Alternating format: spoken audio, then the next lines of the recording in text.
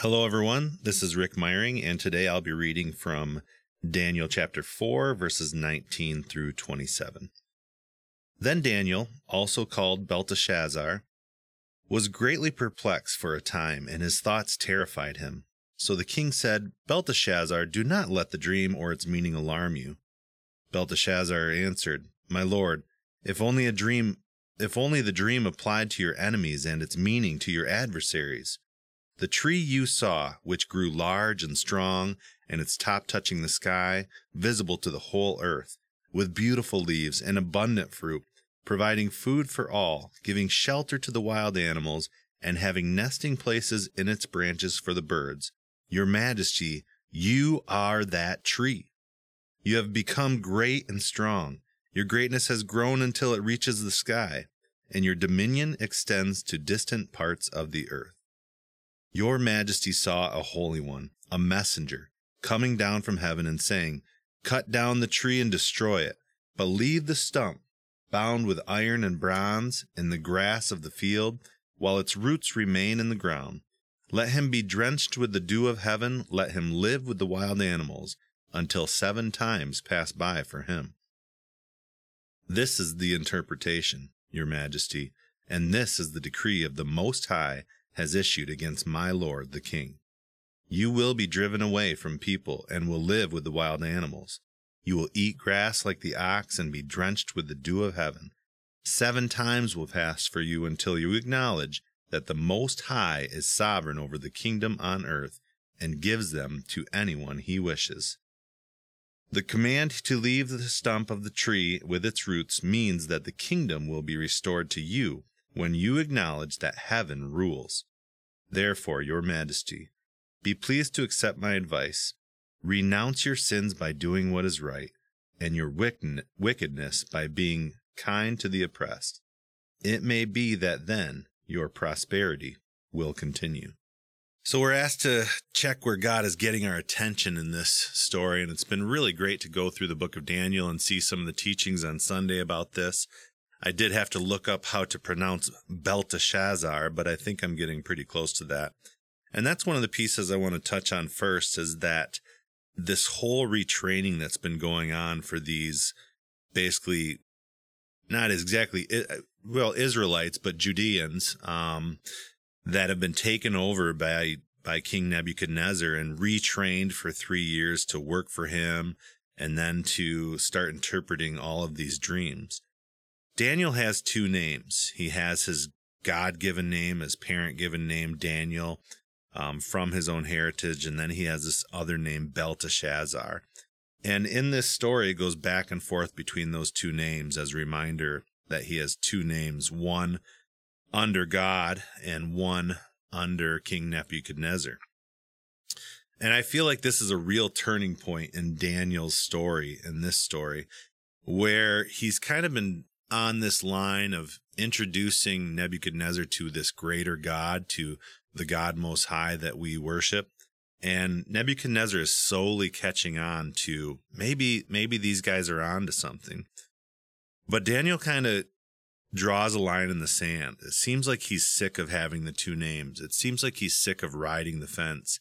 And he's also very anguished or nervous at the start of this reading, where he knows what the vision is all about, but he doesn't really know how to deliver this to King Nebuchadnezzar. So the great thing is, I think Daniel's clever. He's nervous. The king says, "Don't be nervous." So he tells him, "Hey, if only this cutting down of a tree was about your adversaries, but it's not. It's about you. I'm sorry to tell you.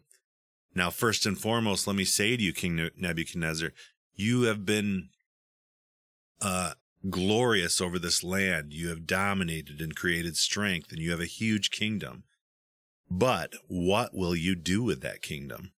He kind of draws a line in the sand and says, if you want that kingdom to continue, if you want prosperity, now is the time to recognize that you have an authority over you, that the greatest kingdom is the kingdom of heaven and the Lord Most High.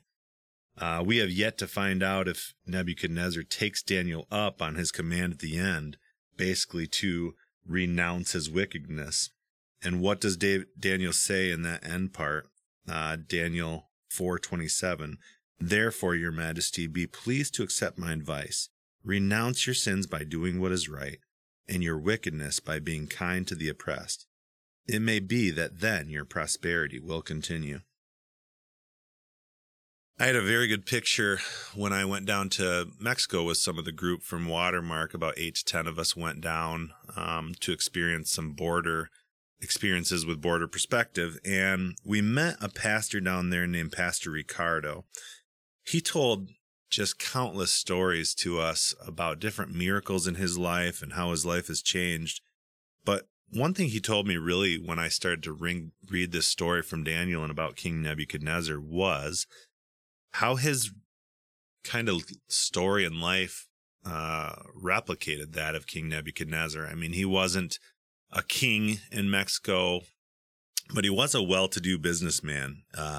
He even told us to the extent that he was making somewhere in the range of $30,000 a month with businesses he had, and really kind of glorifying his own kingdom and establishing himself. He had the calling of the Lord in his life to become a pastor, to step away from that limelight, and he acknowledged it and listened. After that, there were some trials. His wife had some tumors in her neck and around her body that very much scared them, and they continued to turn their life over to Christ and to bless other people, and suddenly miracles and blessings just started happening all around them. They prayed over that his wife would be restored and that they could continue to do the work of the Lord, and she was miraculously healed. Tumors gone, disappeared. Just an amazing story. They were gifted a camp in which they could bring missionaries down that were going into Mexico from Texas to bless others. And he kind of set up this stipulation with the owner of the camp that, yes, I will run this camp. Yes, I will continue to bless others if you pay this price. And he even takes that particular salary and spreads it to something like 10 or 15 other pastors in Mexico, basically not taking a salary at all and blessing others. And something that stuck out for me from Pastor Ricardo of all of these stories, of all these miracles and all of these blessings, was that juxtaposition of what he was doing with his life prior and then after. And he said, there's no greater salary in the world than that which comes from the Lord. Like nothing in this world can pay us or get us to a point that we're going to be fulfilled through money or glorification from others or things, more than that comes with the kingdom of heaven. I was really interested in some of the sharings from the last couple Sunday worships, and I'm able to do video for those sometimes. And I was listening along when Pastor Durr shared 2 weeks ago, and he just really said, I'm being convinced more and more that the kingdom of heaven is right beside us. And when Jesus talks about the kingdom of heaven in the New Testament, he says it in that way. We get the words of the kingdom of heaven is near, but he was basically saying the kingdom of heaven is right brushing up against your neck or right beside you. And I think what gets missed for us in kind of a modern Western understanding of things where we compartmentalize things and there's not as much kind of mystery behind the language, is recognizing how much we can invite heaven to earth in the present day, in our time while we're here. Not being as caught up in all of the very important things of salvation and eternity and glory with the Lord for the rest of our lives, but what kind of restoration we can do now. And this is a real breaking point that Daniel presents to Nebuchadnezzar as well as us. I think about one of my very favorite movies, Good Will Hunting. And there's this young man, Will Hunting. That's classic 90s for you, where there's a play on words in the title. But there's this mentor figure in Robin Williams. Just played a great part by Robin Williams in this movie, Good Will Hunting, where they sit down and the young man Will has been kind of edgy and tough and weak and protective of going anywhere with therapy or kind of making some strides in his own life. He's just very protected and chippy with Robin Williams. And then Robin Williams finally sits down with him and They sit on a bench, and he just holds Will to the fire and says, "Your move, bud," because he, as a mentor figure, says, "Hey, I want to be there for you, but I can't understand what your life as an orphan is like by reading a book about a kid being an orphan, or you can't understand what it was like for me as your mentor figure to go through my wife dying of cancer just by reading a poem about that." We have to engage in life. We have to give things a try. We have to make changes and be open in order to move forward in life. And I feel like Daniel is doing this with Nebuchadnezzar the same way Robin Williams' character did this in Good Will Hunting. He sits him down. He says, "I'm sick of riding this fence of being Daniel, being Belteshazzar, being scared to give you reasonable responses on your dreams and your visions. I'm going to draw a line and say, you know what, Nebuchadnezzar? This whole thing is about you. And you will be chopped down. You will go and live with the animals and eat grass like an ox. Likely if you don't make some changes to your kingdom on this earth. And recognize that there's a greater kingdom that you fall under." And so that is the message that I'm kind of taking home from this passage. That's what I feel Daniel is representing to Nebuchadnezzar. And we'll have yet to see what Nebuchadnezzar does with that information. But I think what we can take away, or at least myself, is similar to what Pastor Thompson said on this past Sunday. What are the areas in our life that we are making idols, that we are building up our kingdom rather than the Lord's? I've had a lot of wake-up calls in my own life in the last year where I had to reassess all the work I was doing in my job and what I was chasing and what accolades I was interested in, and really wake up to maybe being open-handed for what the Lord has in my life and his greater kingdom. So those are things I'm pondering that I believe Nebuchadnezzar has to ponder in this story as well.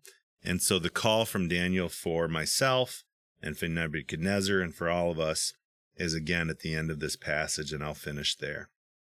And none of us are your majesties, but take it for what it is. Therefore, your majesty, be pleased to accept my advice. Renounce your sins by doing what is right, and your wickedness by being kind to the oppressed. It may be that then your prosperity will continue. Thank you very much. Grace and peace to you all, and take care.